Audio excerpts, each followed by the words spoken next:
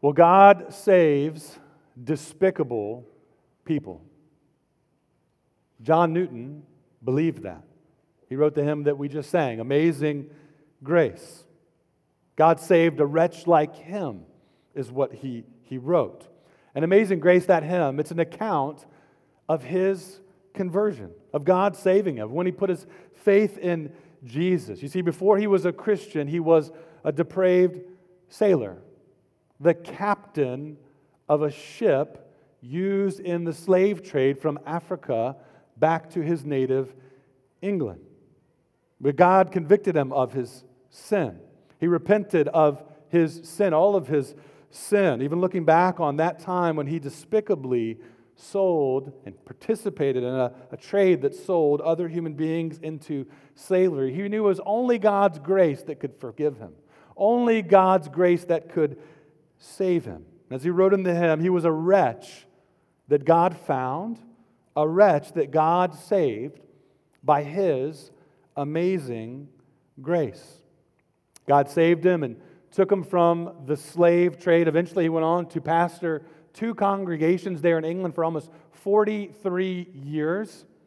Even as part of his repentance, I think, compelled to join William Wilberforce, an elected official there of Parliament in Britain, to fight against the slave trade. And by God's grace, before he died, was able to work with William Wilberforce to see the abolition of the slave trade there in Great Britain. You see, the rest of his life, he understood that God's amazing grace had a grip on his life.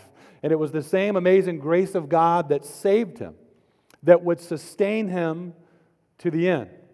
Even when he was old in age and his memory was starting to go, he was quoted as saying that he remembered 2 things: that I am a great sinner and that Christ is a great Savior. That was his testimony. It was God's amazing grace that saved him. It was that same amazing grace of God in Jesus Christ that sustained him. And brother and sister in the Lord, that's the way it's always been with God's people. If you're a Christian here this morning, it's only by God's amazing grace that you were saved, that your eyes were opened to see the beauty of Jesus Christ, to see the depths of your sin and the need of forgiveness that can only be found by repenting of your sin and trusting in Jesus Christ. Your salvation, every good thing that you have, everything you know about God, every good work in your life is owed entirely to the grace of God at work in you and sustaining you until the end. If you're a Christian here this morning, we're called to delight in the amazing grace of God in Jesus Christ. And friends, you don't have to wait to the New Testament to see that amazing grace. God's always shown this amazing grace to his people, Old Testament and New, Genesis to the book of Revelation. We've been seeing God's amazing grace in the account of Genesis. You see, the life of Jacob, as we've been considering his life this winter and this spring, we see that he was saved entirely by God's grace. It was God's choice of him, God's sovereign choice and election, his amazing grace that called Jacob out of sin to serve the living God. And it was God's amazing grace that would sustain him. You see, when you read the stories of Abraham and Isaac and Jacob, you think, well, these are the heroes of the faith. And then you start paying attention to their story and wonder, what in the world? I mean, there's a lot of unimpressive things in their life. Certainly we see faith, we see God's grace, we see transformation, but then we also see fear, we see failures, we see flaws, we see the beauty of God's transforming grace, and we see the ugliness of sin. And brother and sister in the Lord, we also see that in our own lives. We are a work in progress. We're here this morning. We've said it often, Charlotte's not the promised land, so we know we're not home yet. And therefore, we are still a work of God's grace in progress. We're called to trust him for his grace. You see, we look at the life of Jacob and understand that he is not sustained by his own wisdom. He is not sustained by his own good decisions. He is not saved by the intensity of his faith. He's only saved and sustained by the amazing grace of God. That's what we consider this morning as we look at Genesis chapter 33 and chapter 34. And if you haven't already done so, go ahead and turn with me now. We're going to begin in Genesis chapter 33. If you want to take that Pew Bible in front of you, you can turn to page 27 in the Pew Bible. The best way to stay engaged in this sermon, we preach long sermons here, by the way, maybe longer than what you're used to. The best way to stay engaged, open up a copy of God's Word and track along with me. Genesis chapter 33, starting on page 27 is where we're going to begin. And let me give you a little bit of context as you turn there. We last left off in Genesis where it looked like a battle was brewing as Jacob was planning to return to the land of Canaan, the land that God promised to Abraham, to Isaac, and then to Jacob. He'd been gone for over 20 years. He fled that land, really on the run for his life, because he swindled and tricked his brother Esau out of a blessing and a birthright. And Esau was threatening to kill him. So Esau, as we're picking up here in this chapter, was coming toward him, 400 men. That's the size of an army. Jacob was wondering, is he coming to kill me? Is he coming to enact that revenge that he had threatened, the revenge that Jacob had fled? And we saw the last time we were in Genesis, before Jacob had to deal with Esau, God dealt with Jacob. We saw the ultimate wrestling match, one of the most obscure scenes in the Old Testament. Jacob had a wrestling match with God as God appeared as a man. He faced God, and God humbled him and changed his name, and he left with a limp. He faced God, and now he's ready to face his brother Esau. That's where we pick up in Genesis chapter 33. And if you're taking notes, the main idea that I want you to see in these passages this morning for both chapters is this: God's people must aim for full obedience and trust His grace to sustain us. God's people must aim for full obedience and trust His grace to sustain us. Let me read all of chapter 33 as we begin our time together. I'll read through all this passage at once. And Jacob lifted up his eyes and looked, and behold, Esau was coming, and 400 men with him. So he divided the children among Leah and Rachel and the 2 female servants. And he put the servants with their children in front, then Leah with her children, and Rachel and Joseph last of all. He himself went on before them, bowing himself down to the ground 7 times until he came near to his brother. But Esau ran to meet him and embraced him and fell on his neck and kissed him, and they wept. And when Esau lifted up his eyes and saw the women and children, he said, "Who are these with you?" Jacob said, "The children whom God has graciously given your servant." Then the servants drew near, they and their children, and bowed down. Leah likewise and her children drew near and bowed down. And last, Joseph and Rachel drew near, and they bowed down. Esau said, "What do you mean by all this company that I met?" Jacob answered, "To find favor in the sight of my Lord." But Esau said, "I have enough, my brother. Keep what you have for yourself." And Jacob said, "No, please, if I have found favor in your sight, then accept my present from my hand. For I have seen your face, which is like seeing the face of God, and you have accepted me. Please accept my blessing that is brought to you, because God has dealt graciously with me, and because I have enough." Thus he urged him, and he took it. Then Esau said, "Let us journey on our way, and I will go ahead of you." But Jacob said to him, "My Lord knows that the children are frail, and that the nursing flocks and herds are a care to me. If they are driven hard for one day, all the flocks will die. Let my Lord pass on ahead of his servant, and I will lead on slowly, at the pace of the livestock that are ahead of me, and at the pace of the children, until I come to my Lord and Seir." So Esau said, "Let me leave with you some of the people who are with me."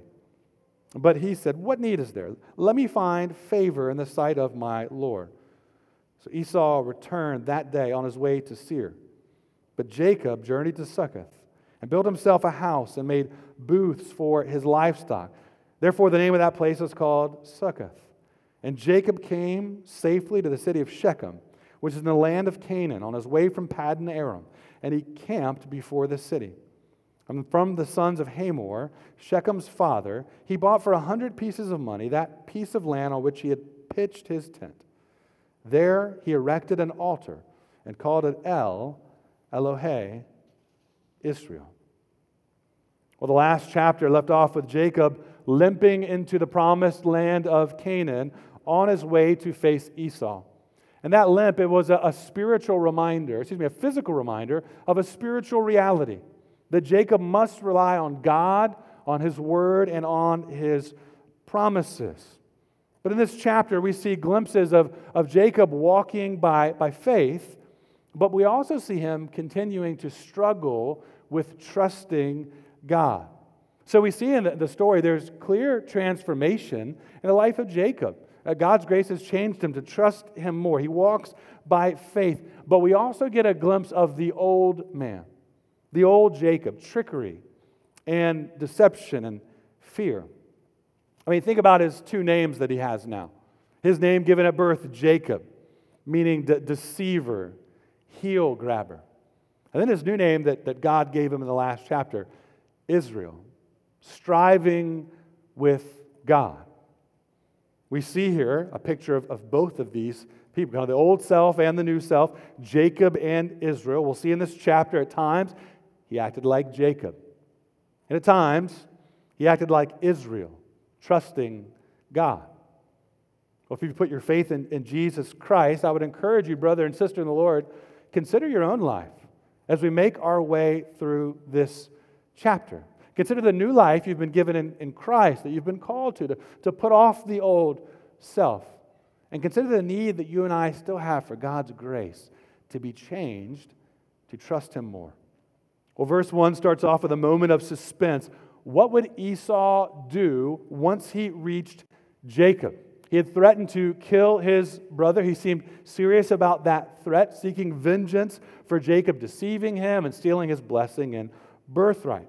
So we see that Jacob, he still expects the worst. Even though he's met with God face to face, so to speak, meaning a close personal encounter with God, he's still struggling to trust God, to trust the divine protection that God had promised him.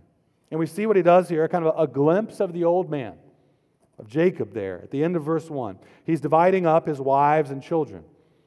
And notice who he puts towards the front of the line in the most danger. Again, this is like a procession, kind of the ones up front. If Esau is coming for retribution, they would be in the most danger. Maybe the ones in the back of the line would have time to flee and to get away. Up front, we see Leah, the unloved wife, and her children. Last in order, Rachel and Joseph. That's favoritism. Right? He's still walking like the old Jacob, loving one part of his family and unloving towards the other. He arranges his family in order of importance to him. And that is not walking by faith. That's not trusting God. And rather than trusting God's promise of divine protection that he already received from God, he's willing to give up and sacrifice part of the family that God gave him. Well, how would Esau respond when he first saw Jacob? Would he grab his neck and strangle him? Well, no. In verse 4, Esau grabs Jacob's neck, but not to strangle him, to kiss him. And they wept. It was a moment of reconciliation. Now, it wasn't Jacob's waves of gifts that he had sent forward to Esau to try to appease him that led to this moment of reconciliation. It was God Himself that brought about this peace for Jacob and Esau. There's really no other way to describe the transformation and the change that took place there besides God fulfilling His promise to protect Jacob. We'll get to more of that in just a moment.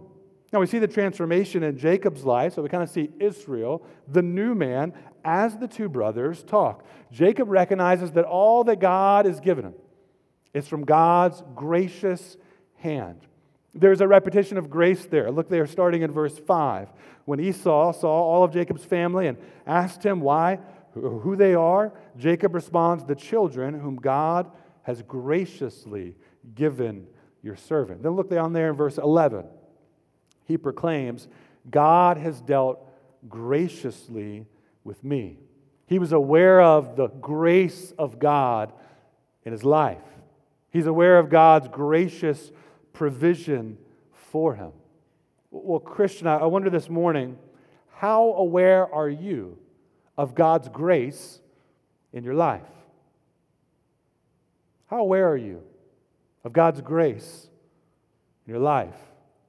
If you have repented of your sin and put your faith in Jesus Christ, you can look back on your life and see just one long story, a lot of repetition of God's grace. You can look back before your conversion and to see God's common grace, His sovereign grace in your life, leading up to that moment of saving grace where you were converted and saved and you put your faith in Jesus Christ. You can look back on hardship, even difficulties, and see how God was sovereignly using those and sovereignly at work in your life to do you good, to show you His grace, to save you by leading you to repent and put your faith in Jesus Christ. It's a helpful meditation to look back and to consider God's grace in your life, to thank Him for that grace.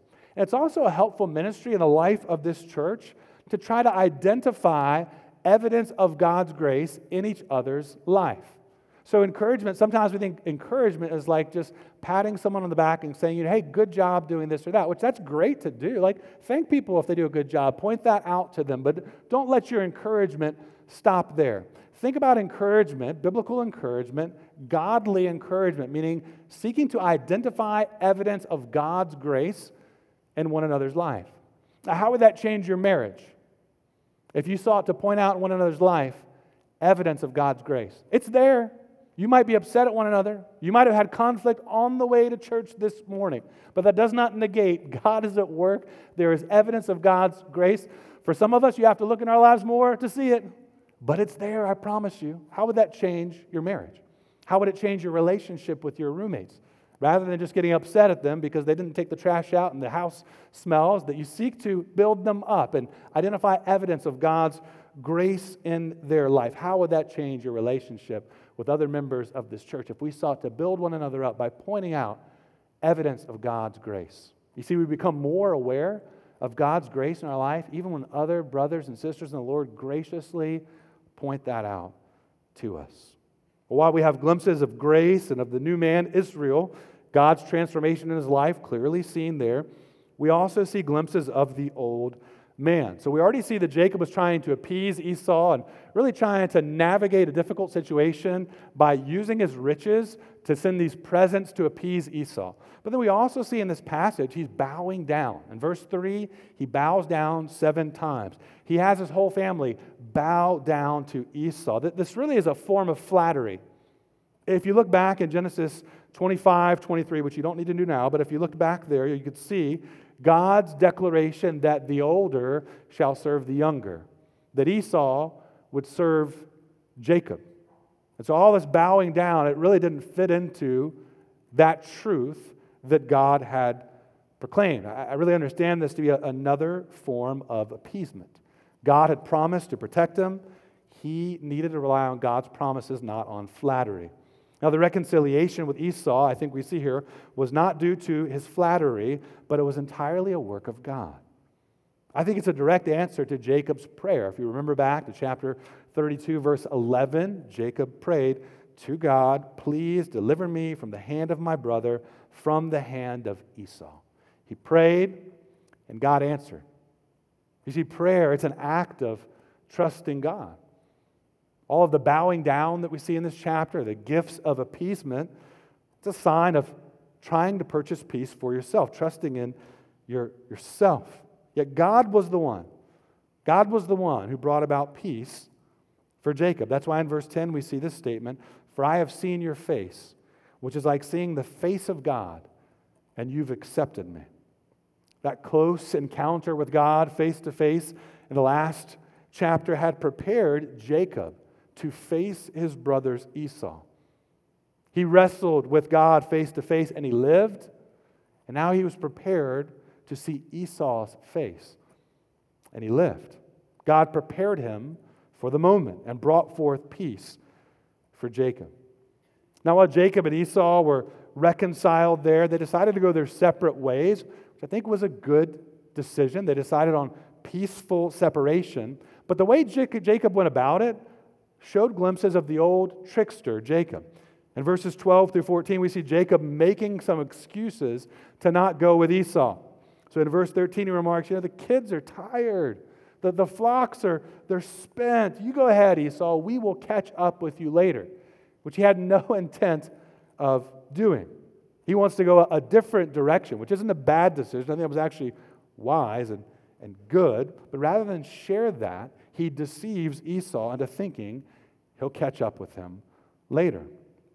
And with that, in verse 16, we see the end of Esau in Genesis. His genealogy mentioned later, but this is the end of Esau. He kind of exits the story. He heads away. While they are reconciled, at peace, no longer at war, they peacefully separate and go different ways. Now, some would see this and talk about a beautiful picture of reconciliation. I don't think that's a full picture here. It's certainly a wonderful work of God to bring about peace in a situation where it seemed like Esau was coming with 400 men to kill Jacob. But there's another picture here. Esau is reconciled to his brother, but he's not reconciled to God. You look through the story of Esau, we never see any interest from Esau about the God of his father Abraham. We never see any interest or concern about the promise God had given to Abraham. He has worldly pursuits and worldly concerns. What he needed most was not just to be reconciled to his brother Jacob. He needed to be reconciled to God. You see, reconciliation horizontally is important, something we should pursue, something that Christians understand we should pursue. And we understand that because we understand what it's like to be vertically reconciled with the God who created us. That we've sinned against God. There's a separation. We're at war. As an enemy of God is what the Bible describes us, as we are dead in our sin. And what we need most, what everyone needs most, is to be reconciled to the God who created you. And the only one who can bring peace between God and sinful people is Jesus Christ. He purchased that peace through his death on the cross. What we see here with Esau, picture of horizontal reconciliation. But what he needed most was to be reconciled to the God who created him. Well, the chapter closes out in verses 18 through 20 with one final glimpse of the old man. And you might miss this if we don't look carefully. Notice where Jacob settles, in the city of Shechem. Now, he's in the land of Canaan. He's returned back to the land of Canaan, but he settles in the city of Shechem. That's a detail we need to explore here and consider what's going on. So he's in the land of Canaan, but if you refer back to chapter 28, verse 22, Jacob was under an oath to go back to Bethel, not to Shechem. Now, Bethel was about 20 miles beyond Shechem. So here's the picture. Jacob is heading back to obedience. He's getting close to obedience. Bethel, going back to Bethel to worship God, and he stops 20 miles short. Kind of halfway obedience, which isn't obedience at all. And why did he stop short? Well, we don't get all the details of why he stops short. We just see that he buys some land just like Abraham did. He prepares to stay. He does some good things that are right and good. He builds an altar. He worships God. He calls the place El Elohe Israel, meaning the mighty God is the God of Israel. It's all good things. Those are commendable steps. But he stops short of obedience in Bethel.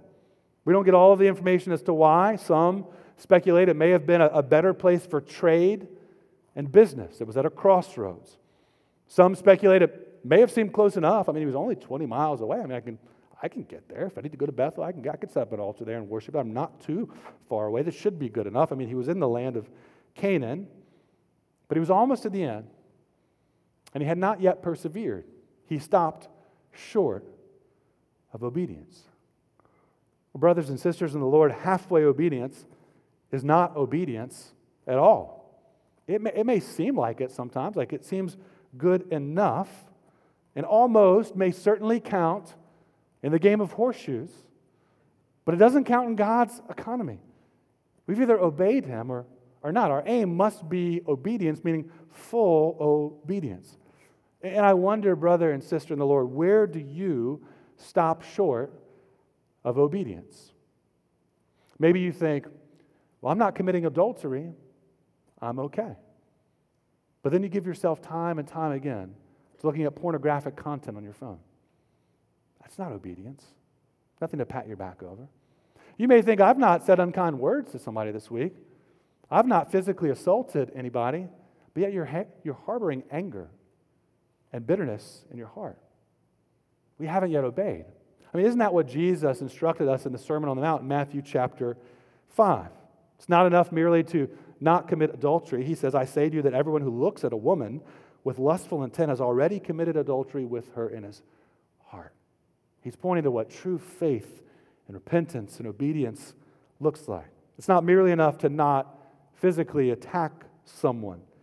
Jesus says in Matthew 5:22, I say to you that everyone who's angry with his brother will be liable to judgment. But I wonder what halfway obedience in your life you're deceived into thinking is okay. This is a good place to be. Brother and sister, don't get comfortable in that place. We'll see in the next chapter that disobedience to God places our soul in a dangerous place. You see, we've got living illustrations in the book of Genesis here. Jacob wrestling with his old self. It's really an illustration for believers to put sin away, to put off the old self. If you consider your life this week, Christian, if you think back to last Sunday afternoon when you left here, you will see evidence of God's grace. If Christ is in you, there will be evidence of good fruit in your life. So we should see that. Sometimes we need the help of others to see that in our lives, but it's there. There's a new self in Christ. There's a witness that is visible and seen, good fruit. But also consider that wrestling with the old self, that wrestling with lust and pride and anger, disobedience to God's word. And remember our passage from Easter that we read this morning, Romans chapter 6, verse 11. So you also must consider yourselves dead to sin and alive to God in Christ Jesus. The good news is if you've repented of your sin and put your faith in Jesus, you have been freed from the power of sin to live for the glory of God in Jesus Christ alone.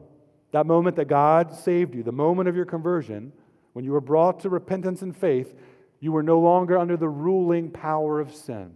We still war against the presence of sin.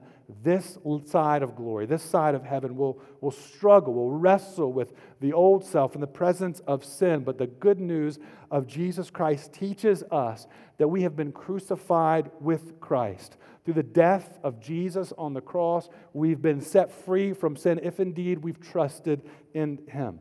By the power of His resurrection from the dead, we have new life to live for the glory of God. Would you ask God for His help this week to put off the old self, to live in light of this new self in Jesus? God is delighted to hear that prayer, and He will answer that prayer in your life. The question is, will you keep praying? Brothers and sisters, may we aim for full obedience and trust God for His grace to sustain us. Well, the second scene that I want us to see is in chapter 34. Chapter 34. In fact, I didn't give you the first scene, so let me give it to you. The first scene in verses 1 through 20 is the struggle with the old self. That was the first scene, the struggle with the old self. There's a second scene I want us to see in chapter 34. So struggle with the old self. Second scene, the danger of settling in disobedience. The danger of settling in disobedience. Jacob's disobedience of stopping and settling just 20 miles short of Bethel placed him and his family in a dangerous situation. His foolish and disobedient decision to settle in Shechem resulted in chaos for his whole family. He should have avoided the Canaanites. They were a pagan people, a godless people known for sexual perversity. And we see that here in this chapter. We see godlessness. What we read here in chapter 34, it's dark, it's shocking, it is disturbing. It should feel that way to us. And I understand it felt that way to the original audience as well. Indeed, that's how it's presented in this narrative from Moses. What we read here is the evil in the land of Canaan coming to bear on Jacob's family. And we see a chain of evil events connected to this decision to settle in Shechem. Now, we practice expositional preaching here in this church, meaning we're trying to look at a passage of Scripture, and we understand God gave us His Word in books, so it's a good thing to go through books of the Bible. And Genesis 34 is really not like a chapter if you're preaching topically. You're like, yes, let's talk about Genesis 34 today. No, we're probably going to pick the passages that seem like happy and encouraging and help you leave here on a high note. But it's good for us to go through the books of the Bible and to look at all of God's Word there. It's good for us to say, let's not skip something that may be confusing, that seems dark, that is awful and terrible. It's connected to something that comes before in the book of Genesis and something that comes after. So let's see what it is that God's doing in the book of Genesis and why God saw it fit through His servant Moses for this to be included in the pages of the Bible. What we read first here in verses 1 through 7, it shows a terrible act of evil done to Jacob's only daughter, Dinah. Let's read through verses 1 through 7. I'm going to take this in shorter sections as we go through Genesis 34. 1 through 7. Now Dinah, the daughter of Leah, whom she had borne to Jacob, went out to see the women of the land.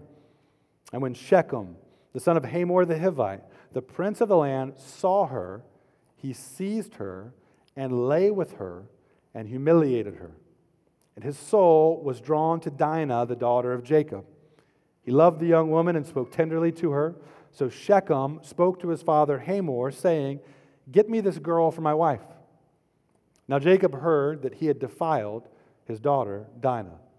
But his sons were with his livestock in the field, so Jacob held his peace until they came. And Hamor, the father of Shechem, went out to Jacob to speak with him. The sons of Jacob had come in from the field as soon as they heard of it. And the men were indignant and very angry, because he had done an outrageous thing in Israel by lying with Jacob's daughter, for such a thing must not be done. This is a tragic and dark moment. The Canaanites were a pagan and godless people. They were known for their sexual perversity. That's what we see here in this chapter. What happened here was rape. The defiling of Dinah, the defiling of Jacob's only daughter, Dinah. The language in verse 2 shows us the start of this terrible crime. Look at the words there. He saw her, he seized her. Meaning, this began with lust. He saw, he lusted, he seized. We have seen that language throughout the book of Genesis. Going all the way back to Genesis chapter 3. Adam and Eve saw the fruit. They were tempted because of what they saw, coveting and lusting for something that did not belong to them, and they took and they ate.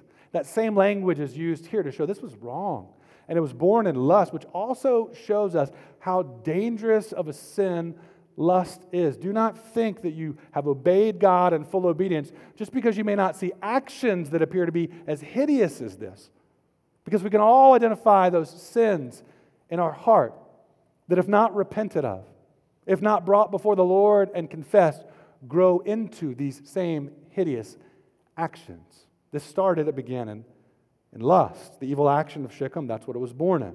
Now, what was done to Dinah is clearly presented in the narrative as wrong, as evil. We see down in verse 7 that when Jacob's sons, as soon as they heard of this crime, they're very angry. They immediately recognize that this is something, quote, outrageous and something, quote, that must not be done. So there is a clear condemnation of this act in the narrative. The ones commending this were not Jacob's sons. It's actually a godless people who saw nothing wrong with something hideous like this. In fact, you must not know God if you think something like that is okay. You can't know God and live in such evil and perverse ways.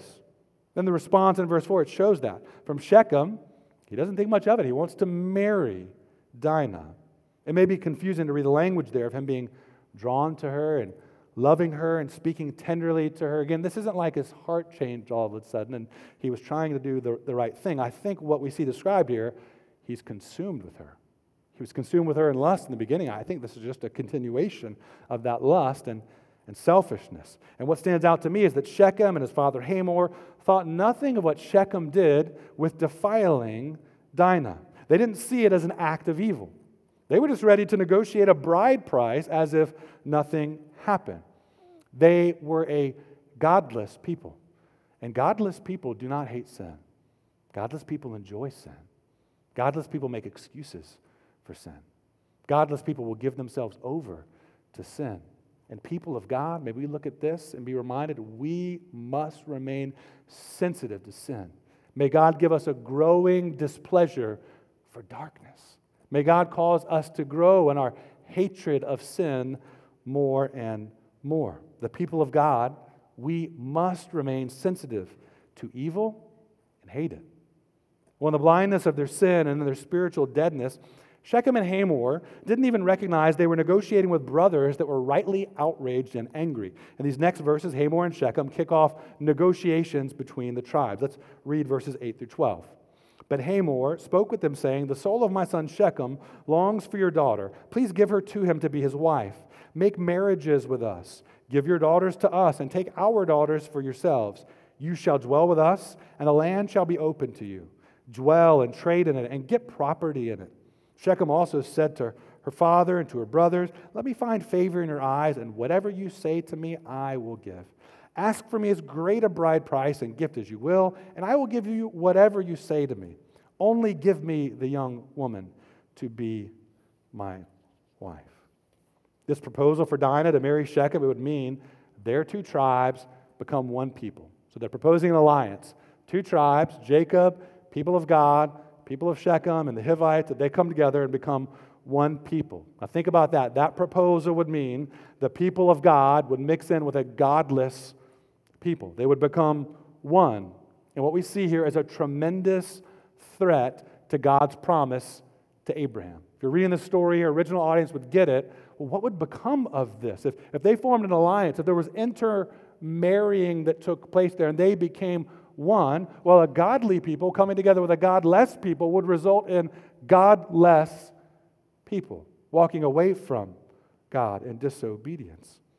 But Shechem, he presses on, stating he'll give them whatever they ask. And Jacob's son see this proposition as their opportunity, and they come up with a deceitful plan to seek revenge. Let's keep reading in verses 13 through 17. The sons of Jacob answered Shechem and his father Hamor deceitfully because he had defiled their sister Dinah. They said to them, "We cannot do this thing to give our sister to one who is uncircumcised, for that would be a disgrace to us.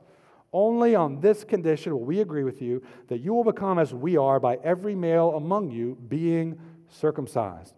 Then we will give our daughters to you, and we will take your daughters to ourselves, and we will dwell with you and become one people. But if you will not listen to us and be circumcised, then we will take our daughter and we will be gone." Now we see darkness in Jacob's sons here. So the spotlight turns to them and the beginning of their moral descent. They start to act like Jacob, the deceiver.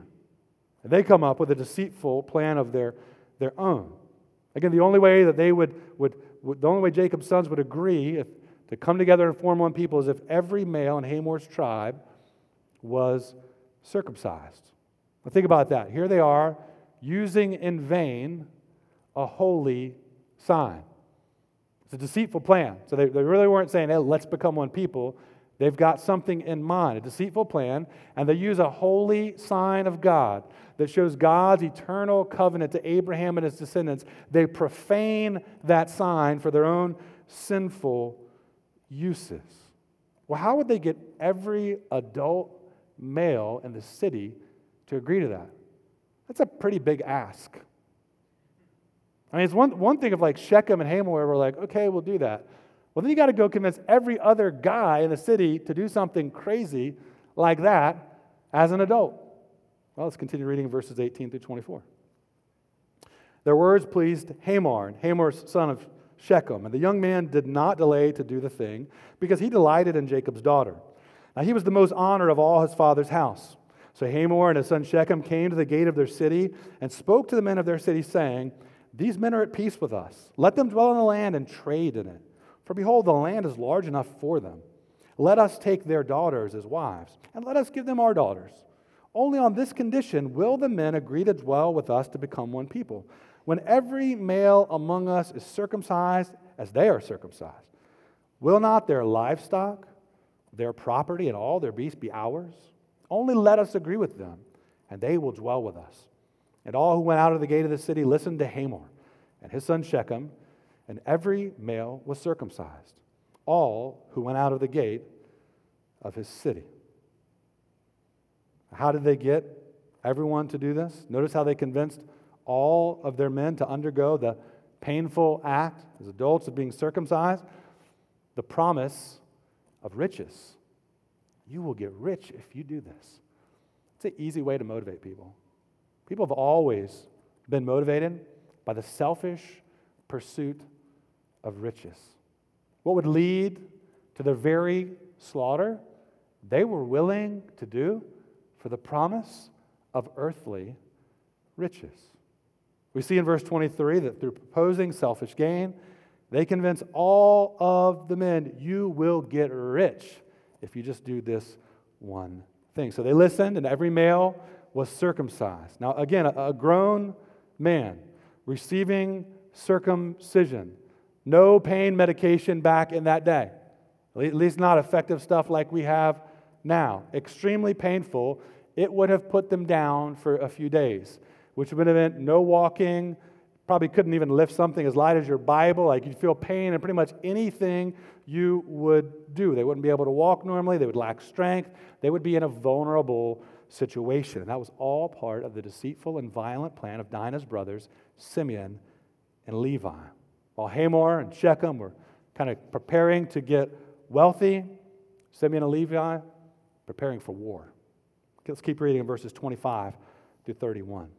On the third day, when they were sore, two of the sons of Jacob, Simeon and Levi, Dinah's brothers, took their swords and came against the city while it felt secure and killed all the males.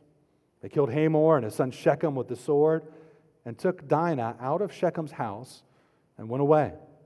The sons of Jacob came upon the slain and plundered the city because they had defiled their sister. They took their flocks and their herds, their donkeys, and whatever was in the city and in the field. All their wealth, all their little ones and their wives, all that was in the houses they captured and plundered. And then Jacob said to Simeon and Levi, "You've brought trouble on me by making me stink to the inhabitants of the land, the Canaanites and the Perizzites. My numbers are few, and if they gather themselves against me and attack me, I shall be destroyed, both I and my household." But they said, "Should he treat our sister like a prostitute?" And the desire that Jacob's sons had for justice was right. Justice needed to be served in this situation. Shechem deserved to be punished for his crime. But Simeon and Levi didn't act with justice. They acted in revenge. And they were ruthless, wiping out all the men, plundering the whole city. And again, just like this might be shocking for you and I to read, I think it was shocking to the original audience to read this. This was not a right action from Simeon and Levi. This was an act of vengeance. Later on in the Old Testament law, in Deuteronomy chapter 22, verses 25 through 29, specific laws were given of what to do in this exact situation. And these laws being given were to prevent this form of vengeance and rather to seek to bring about peace and order and justice. Now, the sons of Jacob, they were on a moral descent. We see that continue in the book of Genesis later on, spoiler alert, when they sell their brother Joseph into slavery as an evil act, doing harm to him. We see the kind of the beginning of their moral descent here. And notice Jacob's response to all of this in verse 30. He condemns his sons, but most of his condemnation is really about the trouble it's going to bring on him. Again, a picture of the old Jacob. You've made me the stink of the land. You put me in a dangerous situation. In verse 31, the response of Simeon and Levi, it shows their motivation. Again, what they did was not right, but the motivation was the honor of their sister, not merely getting the riches and plunder from the city. They were rightly outraged and seeking justice, and went about it in a way that was evil. Well, why does Moses put this story in the Bible, the book of Genesis? You might have thought, I would be fine without this. We could just move on. I'm sure there are other things that weren't recorded in their history that we don't know about. Well, I think it's another reason we practice expositional preaching. we see how the story of the Bible unfolds. You've got to take chapter 34 and consider chapter 33. You've got to take chapter 34 and consider what comes after in chapter 45. Consider where this dark chapter began in chapter 33, in a moment of disobedience. Although Jacob was not to blame for all of the evil in this chapter, he stopped short of obedience and settled in Shechem, in a land that likely felt comfortable, probably seemed like more of a desirable place to live and to settle, yet that decision was the first link in a chain that brought about a world of trouble for his family. Brother and sister in the Lord, consider those areas that we become comfortable in disobedience are dangerous places for our soul. Consider those areas where you are becoming comfortable with disobedience to God. Those are dangerous places for your soul. There is an urgency to put off the old self and to walk in light of this new life we've been given in Jesus. And again, I wonder, where are you becoming comfortable with disobedience in your life? Maybe it's like Peter prayed for and confessing this morning. Ungodly entertainment. We're becoming comfortable with things that just feel normal. I mean, this is on Netflix. I know it says TVMA, but I'm mature. Yeah, and then you're giving yourself over to darkness. You're giving yourself over to things that dishonor God, things that Jesus died on the cross to pay the penalty for. We fill our minds with darkness. What do you think is going to come out in our actions? Where are you getting comfortable with a lack of time in God's Word and prayer? It may just seem like you're busy. It may just seem like things are crazy. It's the end of the school year. There's a lot going on. I've got exams coming up. Work is crazy right now. But getting comfortable in places of disobedience is a dangerous place for our souls. Wherever it is you're growing comfortable, ask the Lord for help to get out of that. And consider how disobedience in your life also impacts the lives of others. Jacob was a father. His poor decision impacted his own family. Fathers here in the room, consider how your obedience and disobedience makes a tremendous impact on your family. And please, don't make spiritual leadership so complex in the home that you fail to lead. Spiritual leadership can be as simple as waking your family up to get to church. Spiritual leadership doesn't require tons of talent, doesn't require being a Christian for 20 years. Spiritual leadership can just be simply opening up the Bible and reading at the dinner table. Spiritual obedience can simply be saying, hey, how as a family can we better honor God in the way we talk to one another and relate to one another? Think about how your obedience and disobedience impacts your family. And all of us, think about how your obedience or disobedience impacts this church family. There is no such thing as private sins. All of our sins impact not only our own soul, but the souls of those closest to us. May we ask the Lord for help to put off the old self, and by God's grace to walk in the power of the resurrection in the new self. And while this dark chapter helps us look back in the story and see the importance of obedience, it also looks forward in the book of Genesis. What comes next week, Lord willing, in chapter 35, shows God's grace and His faithfulness to bring about His plans. Had this marriage gone through, it would have created one people. That would have been the end of the story of the book of Genesis. The line of promise through Jacob was in jeopardy in chapter 34, and by God's grace, the chapter turns to 35, and we see the story of God's promise secure, prevailing, continuing on. What's highlighted in this story, the hero of Genesis, God, His faithfulness, His grace. And what you can take away from that, Christian, is if you know the grace of God through faith in Jesus Christ, His grace and His love will sustain you until the end. We read later on in Malachi 1 and Romans 9 quotes this, Jacob I have loved, Esau I've hated, meaning Esau and his unbelief rejected him. Jacob, I've set my affection upon him, is what the Lord's saying. I have loved him, and therefore God is providing all that He needs to sustain him until the end. Jacob's story is a story of God's love and grace and kindness sustaining him to the end. And if you're a Christian, that's the story of your life. God's love in Jesus Christ, the greatest demonstration of love. Christ dying for your sin, fully paying the penalty for your sin, coming to dwell inside of you through the presence of His Holy Spirit at the moment of conversion. It's indeed that love that will carry you on to the end. And our trust, as we aim for full obedience, our trust is not in our own good works or obedience. any obedience in our life is due to the presence of Jesus Christ in us. He's the only one to fully obey God, the only one to perfectly honor God in all that he did and said, the only one to perfectly love neighbor as himself, the one who was obedient even to the point of death on the cross. And at great cost, Jesus took your disobedience upon himself, if indeed you've trusted in him. 2 Corinthians 5:21 saying, "For our sake he made him to be sin who knew no sin, so that in him we might become the righteousness of God." We aim for full obedience, but we do not trust in our obedience. We trust in the obedience of our Savior, Jesus Christ. And may we remember our need for Jesus like John Newton did. I am a great sinner. Christ is a great Savior. May we trust him for his grace. Let's bow and pray.